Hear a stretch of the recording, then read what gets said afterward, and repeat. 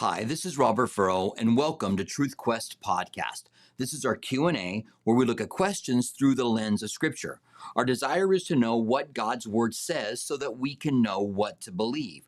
We want to rightly divide the Word of God. We don't want to go to God's Word to try to back up what we already believe, but we want to find out what the Bible says so we can know what to believe.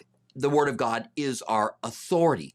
The Bible says that God's word has been given by the inspiration of the Spirit, is profitable for reproof, for correction, for doctrine, that the man of God could be thoroughly equipped, lacking in nothing. Our first question comes from a question that we had last time we were together about the vessels of honor and dishonor. The question was, so those who believe are the vessels of honor, and those who don't believe are the vessels of dishonor. Now, of course, chapter 9 of the book of Romans is the chapter that Reformed theology, those who believed in limited atonement and irresistible grace, hang on to.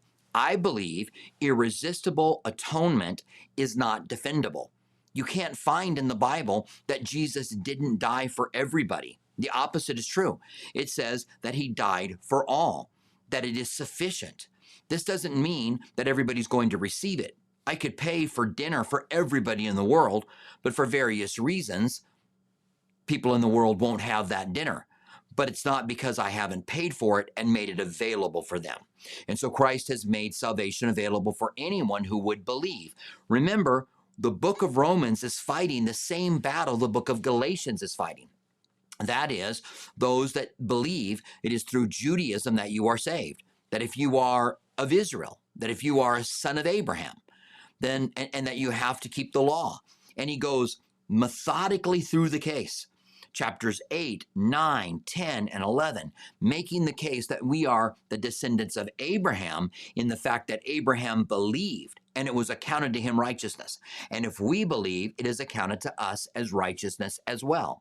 So I thought I would bring up the passage that in Romans 19 and read it all the way to the end of the chapter.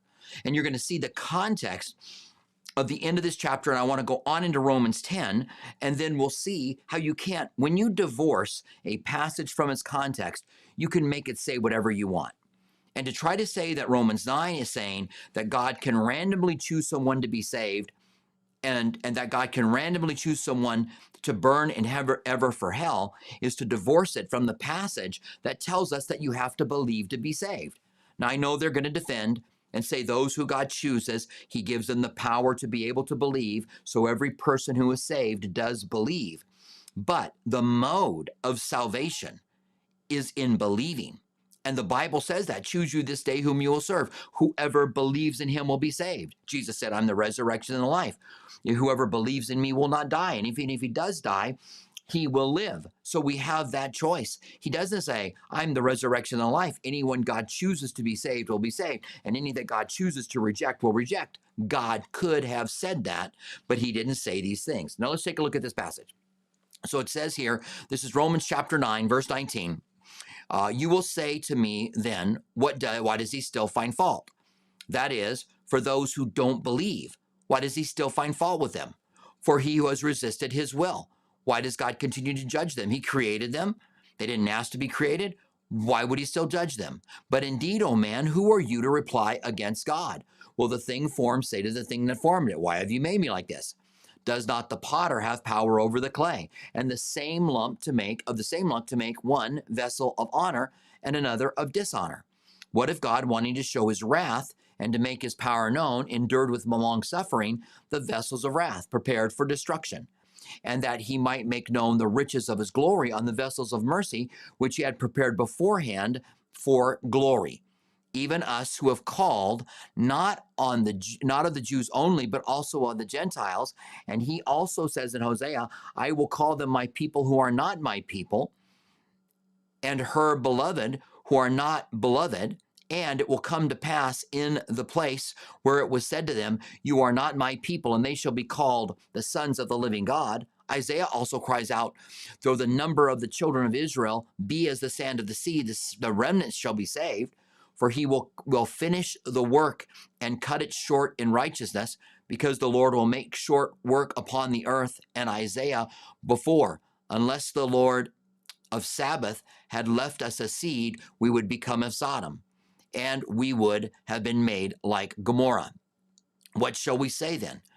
That Gentiles did not pursue righteousness, have obtained righteousness, or righteousness of faith by Israel pursuing the law of righteousness? See, so he's coming back to the law. Has not attained the law of righteousness. Why? Because they did not seek it by faith. Those God has chosen as vessels of honor seek it by faith. But as it were, by the works of the law, for they stumbled at the stumbling stone, as it is written, behold, I lay in Zion a stumbling stone, a rock of offense. That is, they stumbled at Christ. And then whoever believes on him will not be put to shame. So there at the very end of the chapter, it says now, whoever believes in him will not be put to shame. It doesn't say whoever God has chosen randomly will not be saved. Then he goes on to chapter 10. Brethren, my heart's desire and prayer to God for Israel is that they may be saved. For I bear them witness that they have zeal for God, but not according to knowledge. For they, being ignorant of God's righteousness and seeking to establish their own righteousness, have not submitted to the righteousness of God. We're back to the law. They're trying to keep the law in order to be saved. For Christ is the end of the law for righteousness to everyone who believes. So you can't divorce chapter 9 from chapter 10. He'll go on to say, for Moses writes about the righteousness of the law, that man who does these things shall live by them. But the righteousness of faith speaks in this way. Do not say in your heart, who will ascend into heaven, that is, and bring Christ down from above, or who will descend to the abyss, that is, to bring Christ up. But what does it say? The word of the Lord is near you, even in your mouth and in your heart. That is, the word of faith, which we preached, that if we confess with our mouth the Lord Jesus and believe in our heart that God has raised him from the dead, you will be saved. For with the heart one believes unto righteousness, and with the mouth confession is made to salvation. For the scripture says, whoever believes on him will not be put to shame. And that should put it to rest. Whoever believes on him shall not be put to shame. This is the context of the passage of vessels of honor and dishonor. And it seems like if you choose not to believe, or if you want to live by the law, then you shouldn't be a vessel of dishonor. So God says, who are you to say to him who formed him? And I will say to those who want to try to make it God's random choice by setting his foreknowledge aside. And my question always has been, why do you set God's foreknowledge aside? That who he foreknew, he predestined to be conformed to the image of his son. He knew you would receive him and believe him, and then he predestined you. I believe in predestination, that God predestines those who are going to believe to be conformed to the image of his son. I believe in the sovereignty of God, that God's going to do what God wants to do. And God chose that if anyone would call on his name, he could be saved. Show me where the Bible says otherwise, that God didn't choose anyone who would call on his name to be saved. If God chose that, then who are you to say that God can't do such a thing? Or that God must, without any foreknowledge, he must put something aside that he doesn't know in order to choose someone. And when it talks about God loving Jacob and hating Esau, he's talking about the nation of Israel and the Edomites. And all you've got to do is go back to the Old Testament passage, which is what you want to do in good Bible study. You want to look at where it came from and see that he's talking about the nations. He's not talking about the individuals. And this is really important for us to understand. God's grace is available to all and anyone who could call on him. The idea that when I'm preaching a message, there might be some in that room who could not call on the name of the Lord because God hasn't died for them, the blood wasn't for them, as I said, is undefendable in Scripture. It can't be. And if you disagree with me, I'm fine to hear your arguments in the comment section in where you think the Bible says that Jesus only died for some and didn't die for all, that his death wasn't sufficient for all. I think that's a mistake, and I think it cannot be defended by Scripture. All right, so thank you very much for joining us. That was our question that we had a few weeks ago on whether or not we were if we're vessels of honor or dishonor, and how we become those vessels of honor and dishonor. Andre got on first again, as he does regularly. And Andre says, all scripture is given by the inspiration of God, 2 Timothy 3:16, but the Song of Solomon appropriated for children chapters 1, 2, 3, 4, 5, 7, and 8 are pretty juicy. Song of Solomon. Yeah. So what's the question? Appropriate for children. Oh, I see. Yeah. Okay, so God's word. First of all, I'm going to argue that the Song of Solomon isn't crass. I know there are people that read things in it and make it crass, but the Song of Solomon itself isn't crass. But I've got to think of my, when my children were 4, 5, 6, and 7, and I wasn't reading them about Ehud, who stabbed the King England and his guts came out. I wasn't reading them about, what's the woman's name, who took a tent peg and put it through the head of, nailed him to the floor. I wasn't reading about the Israelite who walked right in front of Moses with a Moabite woman, went into the tent and started having sex with her, and then she ran. Then one of the priests grabbed a spear and stabbed them both into the ground. The Bible is not necessarily written for children. There's certain things that we leave out when we talk to them about kids. And the Song of Solomon is interesting because I do think it talks about the love between a man and a woman. And I think that there are lessons or applications in it that talk about the love, the relationship that we are supposed to have to God. I think that as you teach through that book, it is talking about the joy of the sexual union that God has given us, and that it's not an ugly thing. And there are a lot of Christians over the years that have made it an ugly thing, and maybe even people today that still make it an ugly thing, instead of something to be enjoyed, experienced between a husband and a wife. Anything outside of a missionary style of lovemaking is considered to be sinful, but the Bible doesn't teach that. And I think that's really important for us to understand. And so people get really restrictive in their marriages. And I think that God wants us to be able to give one another pleasure. That's why he created it and put it within marriage, that there's only one person who can give you that pleasure. And I think that's really important. So yeah, the Song of Solomon, I don't think you would want to read it to your kids and then go, well, this is what this means. But I don't know that you couldn't read it to your kids, because it's not crass. And I think that's really important. God's word isn't crass. Yes, the Song of Solomon was inspired by God and talks about sexual things. But what makes us think that God would not make us sexual and then not show us the best for that? What God really wants for us within the sexual union. That sex was God's idea. It wasn't man's idea, it was God's idea. God came up with it and wants a man and a woman to enjoy it within the confines of marriage. And once it's in the confines of marriage, I think the enemy attacks. And so people get involved sexually before they're married. They have certain things they do. Then after they get married, they think that those things that they did before, sexual acts, are restricted and that they can't be done. And I think that this is the enemy before you're married, tempting you to do something, and then after you're married, trying to get you to restrict things. So it's not a satisfying union between a husband and wife. And I know I wasn't asked this question, but I'll just answer it. Whatever is done in the bedroom needs to be comfortable for both parties, needs to be something that both parties desire.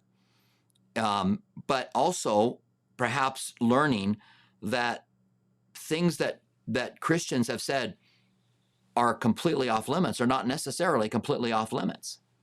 That there are things that are permissible within the bedroom that those in Christianity have said were not, because they see sex and the act of lovemaking and interacting with one another as being something dirty when God's made it something to be enjoyed. It was God's idea. And put in the right confines of a man and a woman leaving their father and mother, the two joining together, which is the act of sexual union, will become one flesh. And I think the Song of Solomon is important in showing us that there's more that's involved to lovemaking than just the missionary position. And I hope that there aren't little ears listening that are going, Mommy, what's he talking about? All right. But thank you very much for your question. I guess next time when I start to talk about that, I should say, if you've got little ones, go ahead and have them not listen to this particular part. But I do think it's really important. I think the enemy wants to destroy. How many times I've talked to couples that struggled before they were married to keep themselves pure, and then they get married, and now one or the other cuts off the sexual union or limits it in certain ways. And I just think it's the enemy getting in instead of having it be something that is really pleasurable and loving. And I think that the intimacy in the sexual area is meant to bring intimacy outside of the sexual union as well. And so that couples get in this big cycle.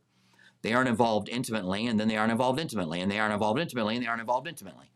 And one might say, well, we're never intimate outside of the sexual union, and so I don't want to be intimate in the sexual union. And the other one will say, well, we never have the sexual intimacy, so it makes me not want to be intimate. So it's just this cycle that happens that just needs to be broken. And let there be intimacy that comes in both areas within marriage. Let marriage be that blessing that God meant it to be. All right? So we have a question now from Psych Man.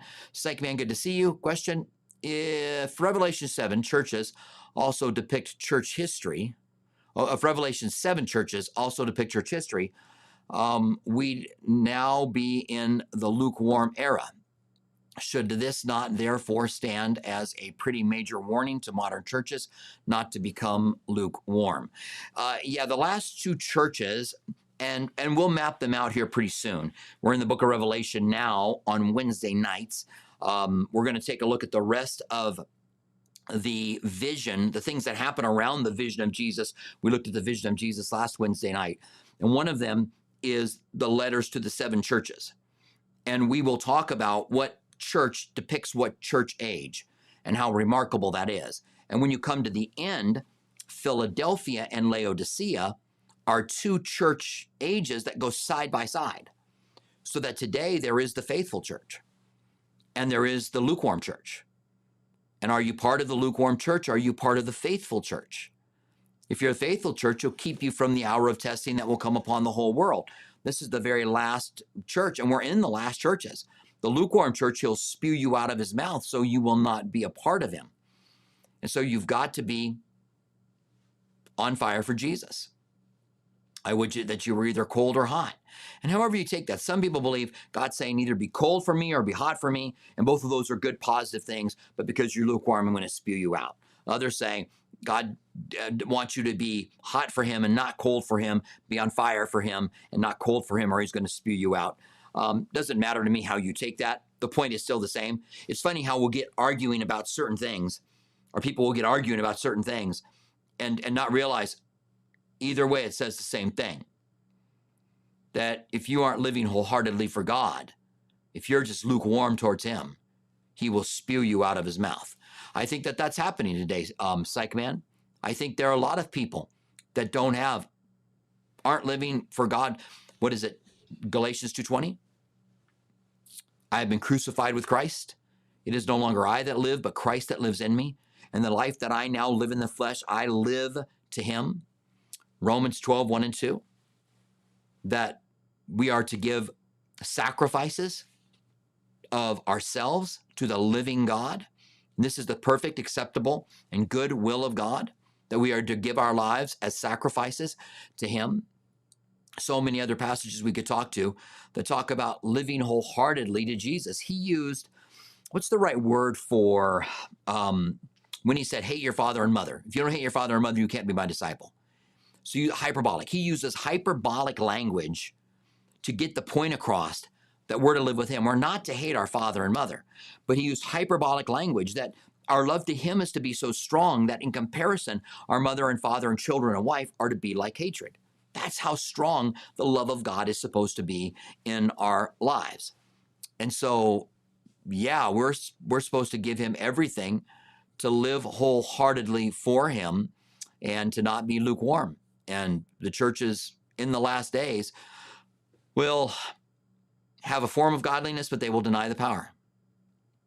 They'll talk about love and God, but no one's being set free from struggles of sin. No one's being healed. There's just the power of God isn't evident among the churches, but they do coexist together. Philadelphia and Laodicea, the faithful church and the lukewarm church. Thank you very much. Psych Man, I appreciate that. So we have a question from Barbara. Barbara, good to see you. Barbara says, is the man of sin and the Antichrist created beings, or are they born of a woman? All right, so the man of sin and the Antichrist are the same person, and they're born of a woman. Now, who knows, after he is wounded with a deadly wound and then resurrected, that people might not say that it is a miraculous birth. And people might say, oh, come on, that's not going to happen. Really? Today, there's a lot of people who are saying the government's put out reports that UFOs exist. And I think there's a lot of supernatural stuff that's going to be discovered. And I think it's a distraction away from a lot of the discoveries that we have in archaeology towards that support the Bible. Do you know that in Babylon, they found some everyday writings that were an accounting of who got what? And that they talked about the king Jehoiakim and his children receiving certain things. It is another archaeological discovery that backs up what the Bible says. Remember that when Nebuchadnezzar took Israel, he took Jehoiakim, the king of Israel, with him. He put up Zedekiah as king. Then he went back and killed Zedekiah. But Jehoiakim remained in Egypt, and his grandson or great-grandson, Zerubbabel, went back and rebuilt the temple, and the line continued on for the Messiah to go to David. And so I think that a lot of these things that are happening today are spectacular, to take us away from the evidence that is being found that is irresputable, that is indisputable. It's the heavyweight, indisputable archaeological discoveries. I want to take some time to put together hot topics on the incredible archaeology discoveries that have been found that prove the Bible, because they've been argued for so long that they haven't, when I think this one was discovered in the early 1900s, and no one talks about it for being a proof that the Bible wasn't written in Babylon, but was actually written before that, and the events that happened weren't made up to try to give Israel a claim to the land, which is what a lot of non-Christian biblical scholars believe, but that it actually happened. There's evidence. There's no doubt that the events the Old Testament talk about are history and actually happened. And I'm not saying there's evidence for the miraculous. I'm just saying the events. Sennacherib attacking Jerusalem, a battle with the Moabites, all of these are found in other cultures in archaeology and are not only in Christianity. All of this should give us a heart, a desire to be excited that God's word is true. Because if it is true geographically and archaeologically, then it is true spiritually. And that's the most important part, that we can put our trust in a God who can do anything, and who will, when we call out on his name, he will answer or do those things. All right, so I know I got off onto a whole little tangent there. Let's see, Barbara, right? Yeah, I got off on a little tangent there, sorry that I did that. But yeah, who knows what kind of things are going to be said about the Antichrist that people are going to believe, because people are believing all kinds of things that are outside of the realm of science today. Science cannot prove these UFOs that go at such speeds, turn and go another direction. And I don't know if they're saying that they're some are saying that they're aliens for sure. And people are beginning to believe it, because what do you do with a carrier that has several of these orbs that are flying around them? What are they're going to do? We're not far from people claiming that they actually make contact with alien races. So yeah, thanks, Barbara. I appreciate that. Hopefully I answered your question. Yeah, they are born of a woman. All right. So Kay Fox has a question. She says, will the millennium reign of Jesus have David as the king? Ezekiel 37, 24 and 25, Jeremiah 39, and Amos 9, 11 and 12. All right, well, let's just go to Ezekiel. Let's take a look at this. And we talked about this not that long ago, okay? Jesus does reign on the throne of David for sure, all right? And let me just get here to, it's Ezekiel. Yeah, there it is, Ezekiel. Yeah, Jesus rules on the throne, 37:24. Let me go ahead and bring this up on the screen. And here it says, David, my servant, shall be king over them, and they shall all have one shepherd. They shall also walk in my judgments and observe my statutes and do them. Then they shall dwell in the land that I give them to Jacob, my servant, where your father has dwelt. All right, so we're going to take that this is talking about the millennium period, and that David could be reigning. It may be using David as a reference to Jesus there, maybe not. During the millennium period, everybody's resurrected. So David is resurrected. So where's David at?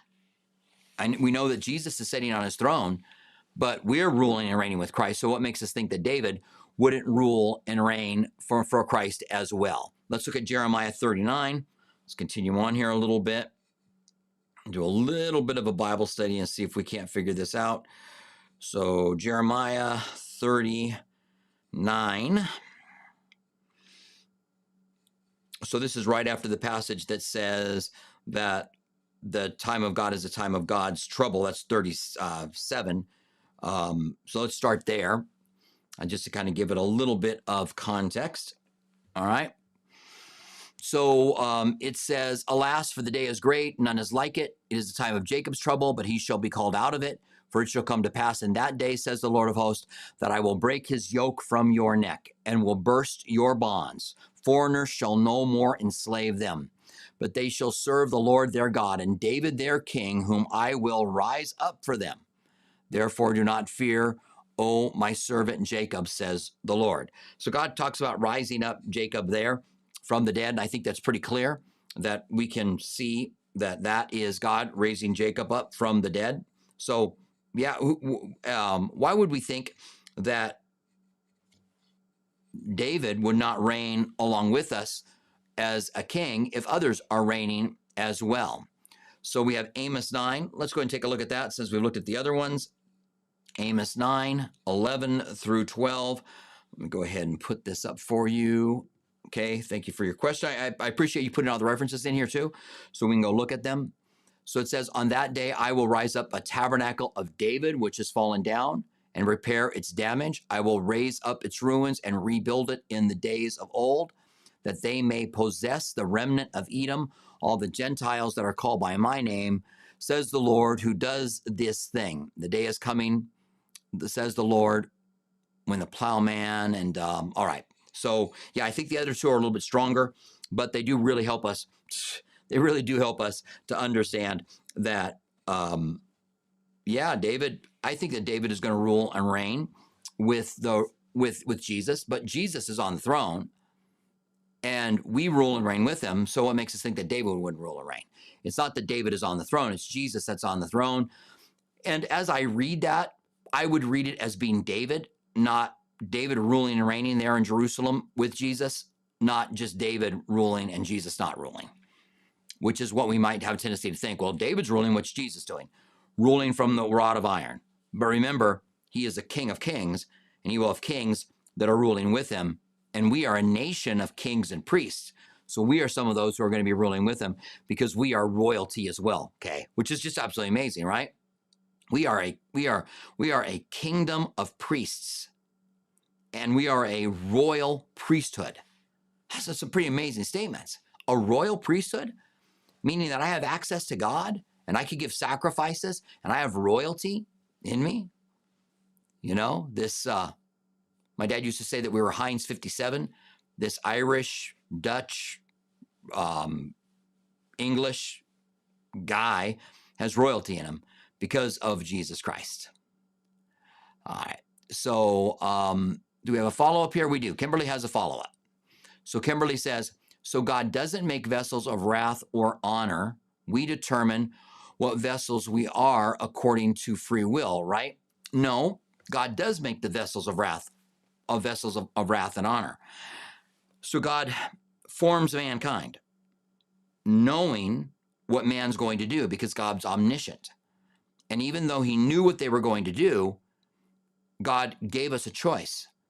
And that choice, I'll argue, is because of love, Kimberly, that if God forced us to love him, if God forced the angels to love him, that'd be like creating robots. If we have a choice to love him and we choose to love God, it's very powerful. But if I have to love him, forced love is no good. And so God gives us a choice.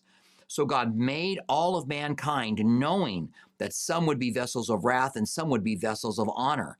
That's why it says, who are you, O man, to say to God?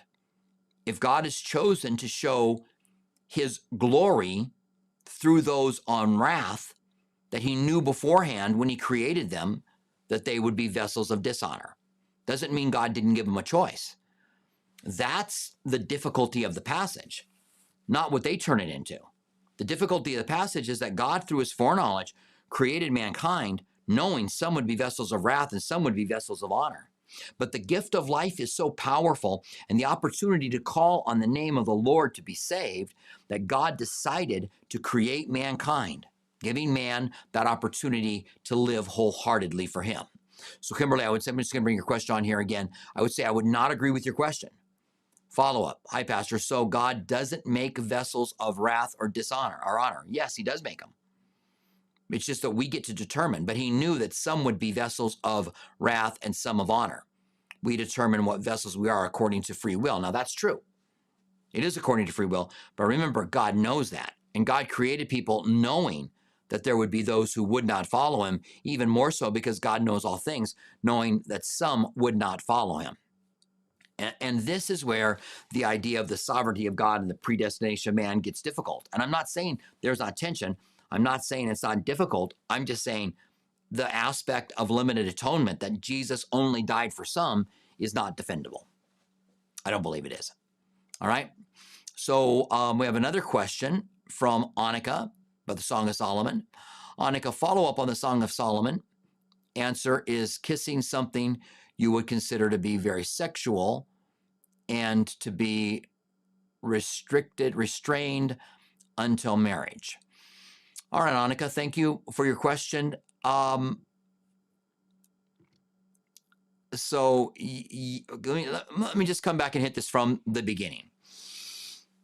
So kissing is something very intimate and something that I believe is that God wants between people who are committed together. And it is something that is sexual because it is arousing.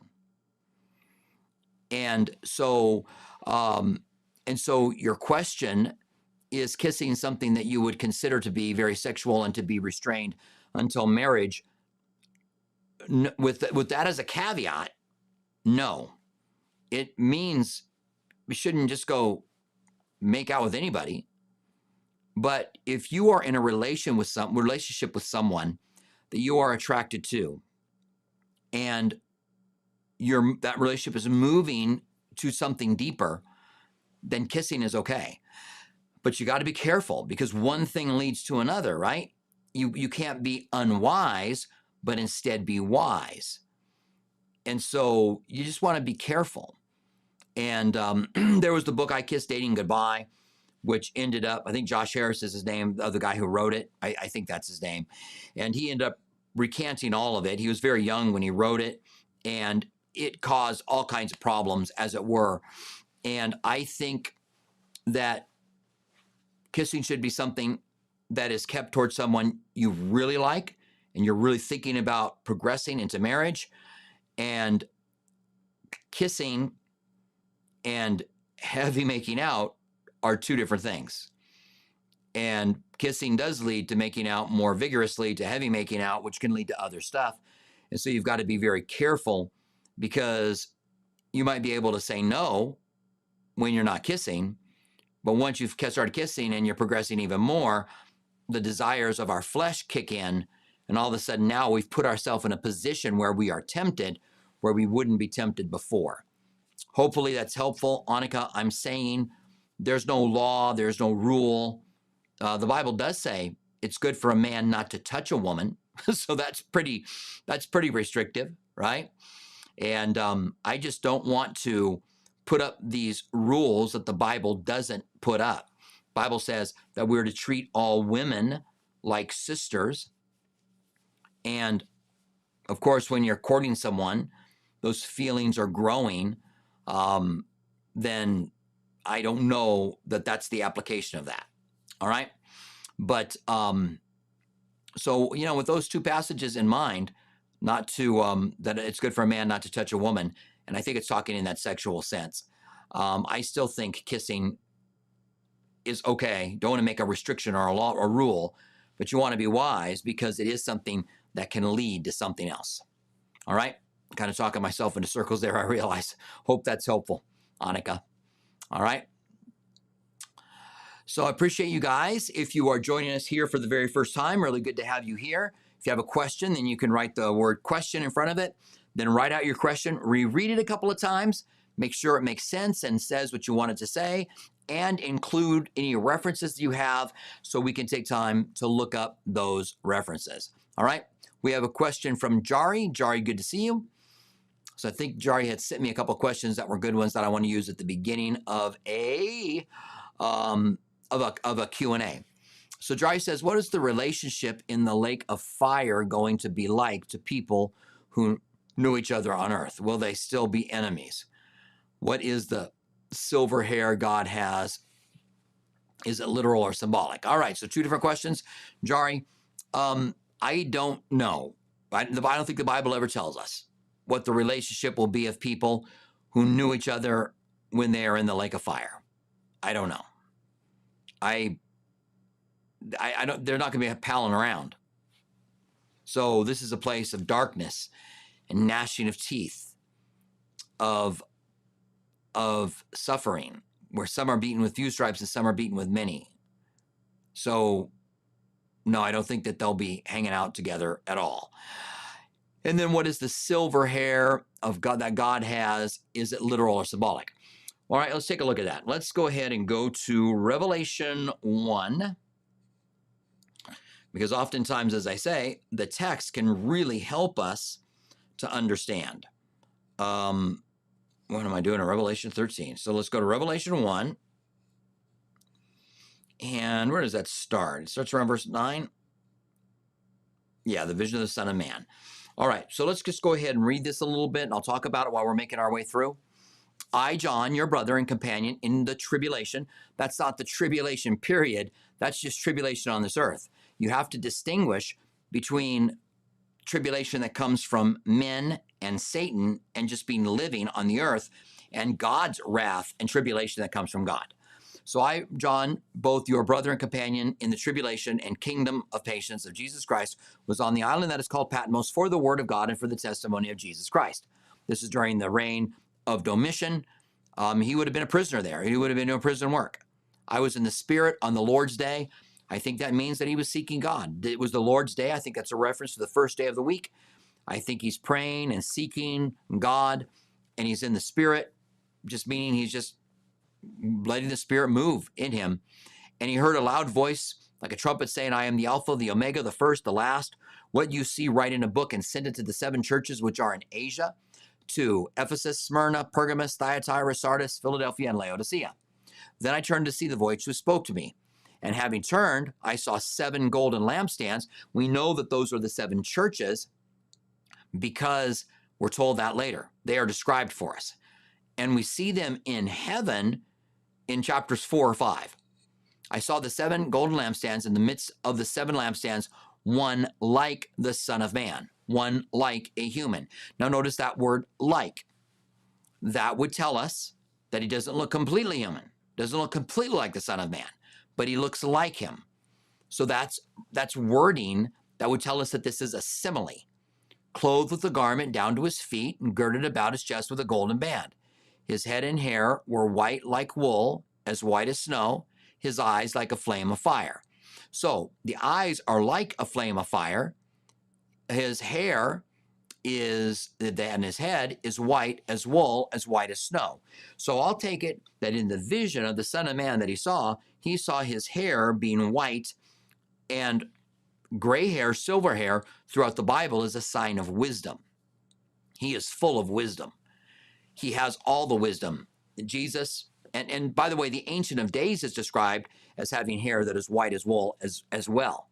And Jesus is our counselor, Isaiah 9:6. Unto us a child is born, unto us a son is given. He will be called Wonderful Counselor, Mighty God, Everlasting Father. He has all the wisdom that we possibly could need to be able to go and talk to him. And so I do think that it represents it, but I think in the vision, he saw his head was white as snow, or as white as wool. My wife pointed out to me that lambs have wool and that Jesus is the Lamb of God. I don't know whether that's something that is connected to that or not, but it's possible. It could be. So in the vision, it looks literal, but it definitely represents something. And does that mean when we see Jesus that he's going to have hair that's white as wool? He won't have fiery eyes and a sword coming out of his mouth, because those represent things. And my answer to that would be, Jari, I don't know.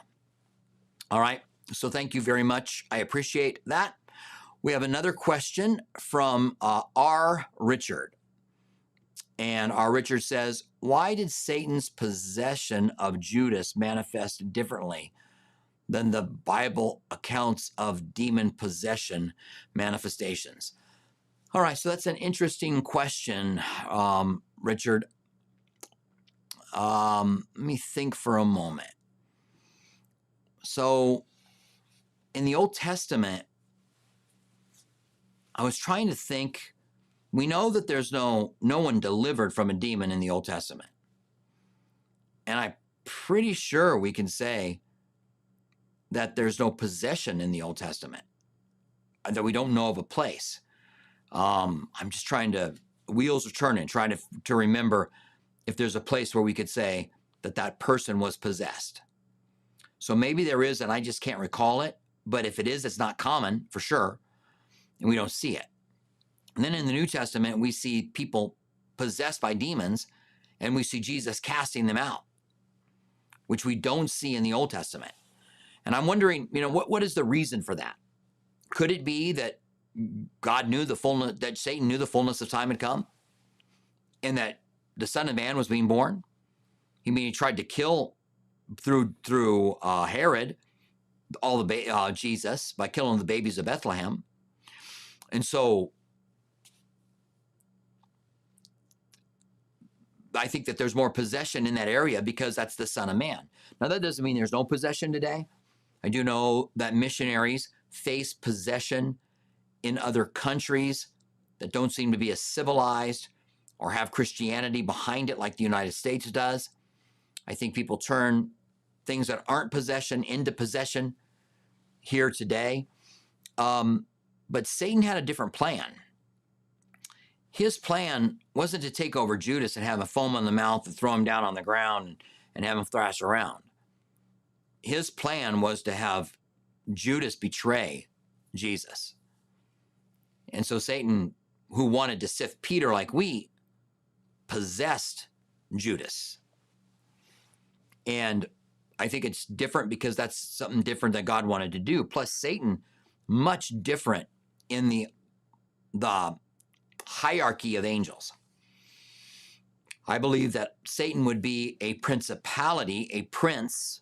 Then there's powers. Then there's spiritual hosts of wickedness in heavenly places. And I think that these are ranks of angels and ranks of demons. And so Satan, when he possessed him, had a very particular thing that he was going to do. and he possessed him that night, while he was still in the upper room. Satan possessed him, and he went out to betray Jesus. And I don't think that I think the possession was in the upper room, if I'm remembering correctly. I should remember more clear because I just taught on it. Now the Feast of Unleavened, let me put this on the screen for you. I won't just read it. Now the Feast of Unleavened Bread was near, which is called Passover, and the chief priests and the scribes sought that they might kill him, for they feared the people. Then Satan entered Judas, surnamed Iscariot, who was numbered among the 12. So he went away and conferred with the chief priests and the captains that he might betray them. And they were glad, and they agreed to give him money. So he promised, and he saw an opportunity to betray him to them in the absence of the multitude. So I would just say that the goal of Satan as a principality, very different than the heavenly host that are possessing people and causing them to run around caves, breaking chains, or throw young men into the fire, the different kind of things that we see in the New Testament. I also believe there are people who are possessed today, and I believe that we've been given authority to cast out demons. I think there's two dangers when it comes to demonic possessions: those that say they never happen and those that say they always happen. And I think we need to find the balance of what the Bible tells us, that we don't go out of our way to look for them, but when we find them, we deal with them. And also knowing there are plenty of people who pretend. All right. And just because they end up looking like they pretended doesn't mean that they were pretending the whole time. We had an account. This is in the early days. And a guy came in. We started praying for him. Me and the youth pastor began praying for him in one of the Sunday school rooms that had windows to the outside wall, by the way. And he started acting like he was demon possessed. And we started praying against the demonic spirit. And the next thing you know, he had a razor blade by the edge of his wrist. And I just felt like it was fake. I felt like the spirit was telling me, this man's faking it. And so I said, we're done here. And he stood up and he put the razor blade away and he goes, okay. And he just kind of changed immediately. And then we went ahead and let him go. And then a little while later on, I found out that there was this guy going around pretending to be demon possessed in order to get money, help, from the church. Instead of just coming in and saying, can you help me? He was going through this whole thing and then taking advantage of the churches. Now, I'm glad that the Spirit gave me enough discernment to be able to know that that wasn't real. But just because that wasn't real doesn't mean other things are real. All right, Richard, I appreciate that. I appreciate your question. And I think there's a lot that we don't know when it comes to angels and demons. And all we can do is look at what the scriptures say and try to stand strong on what the Bible says. All right. So thank you very much. I appreciate that. And I appreciate all you guys that are here. I love the community that has been built here. I think this is the 103rd episode, which is crazy. Certainly doesn't seem like it's been that long. Now, we do 2 a week, so we've been doing it for a little over a year. And I do appreciate you guys. If you have a question, then write the word question down, then write out your question. Also, during the week, if you're listening to Bible studies and you have a question during that Bible study, write it down and you can send it to me on any video that on YouTube. Just go to YouTube, go to a video, one of our videos, type in your question, say it's for a Q&A, and I have a notepad, or I've got a note on my phone where I put those questions in. And I will use them for the first question here. It also gives me an opportunity to maybe research them a little bit so that if you ask it a little bit later on, I've given a little bit more thought, maybe looked up a couple of things to make sure that I've got the question. But if you have a question during the week, then go onto YouTube and write it down. And what YouTube does is funnels questions from all of the videos into one place so that I can see all the unread videos. And if you just say on there for a future Q&A and then you give the question, then I'll go ahead and respond to you. I'll cut it and paste it into my notes. And I'll have that question there that I can use for a future first question on a Q&A. Or, as I said, I can do some research and be a little bit more prepared when the question comes up. All right. Okay, I'm going to go ahead and take your question. We normally take one question at a time, but we're coming to the end here. We got another 10 minutes, and we're coming to the end of the comment section. So if I missed your question, I'm sorry. I know sometimes I go by people's question. I don't want to do that. So K Fox says, before Christ, thousands of years back, when civilization had not heard of God or were trying to figure out the purpose of life, the beings they worshipped drew on caves. Are these demons? Yeah, I don't know. Sorry, Kay. I just don't know. When you think back to the time that men dwelt in caves and they drew things on caves that they worshipped, were they worshiping false gods? I think I can say that in the Old Testament, it talks about demonic powers being behind gods. In the New Testament, it talks about the gods being nothing, but also talks about demonic powers being behind them. So in other words, the demonic spirits are at times pretending to be gods and that they are nothing. And I hate to say too much because I don't want to say it wrong. And I'm trying to remember what all the passages say in both the Old and New Testament about gods being behind the false gods. Definitely are demons being behind the false gods. Definitely in the Old Testament, there's a couple of different passages that talk about demons being the false gods that they're serving. And I think that we can make that argument from the New Testament as well. All right. So, yeah, I think, were they drawing pictures of demons or were they drawing pictures of the gods that they were masquerading as? That's the question, Kay. All right, thank you very much. So Jari has another question, follow-up. Satan very intelligent, and are demons more like the animals since people break chains and demons afraid of Satan, or are they united? I got to say, I think they're united because Jesus said, a kingdom divided against itself can't stand. And so these demonic spirits are doing the very things. These demonic spirits are doing the things that Satan wants them to do, and that they are united. When Jesus was accused of casting out demons by Beelzebub, the prince of demons, he said that a kingdom against itself can't stand. If Satan cast out demons, Satan, they won't be able to stand. They've got to be in unity. And so I'm going to say that they are in unity. Satan as a prince may possess someone different than the host. It seems like that's the case. That is a suggestion that I have of why these possessions look different. Why Judas didn't throw himself into the ground and try to kill himself when he was possessed, but when Legion went to the pigs, they ran off and tried to kill themselves. So there's got to be a reason for that. One of the reasons may be Satan is a principality, and the legion of demons were a spiritual host of wickedness in heavenly places, and that Satan had something very specific. And this might also tell us that demon possession isn't always what we think demon possession is. That we think it's, someone growling or rolling their eyes or acting in an insidious way. But demon possession may be something that is very much more like Judas being possessed, and much more methodical along those lines. All right. So thank you very much for joining us for our Q&A today. I hope that you have been blessed. Stay close to Jesus. I'm going to go ahead and sign off now.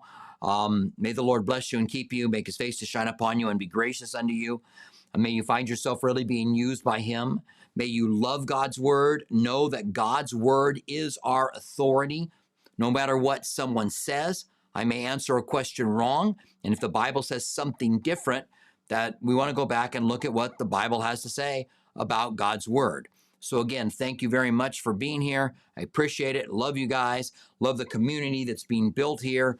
And I look forward to getting together with you, Lord willing, this Wednesday night when we have another Q&A. Don't forget, if you have questions, to write them down. Use the notes on your phone if you want to. And when you get a chance, go to YouTube, ask them this is for a Q&A, and we will get them. I want to use them for the beginning, especially if they are of studies that we've had previously.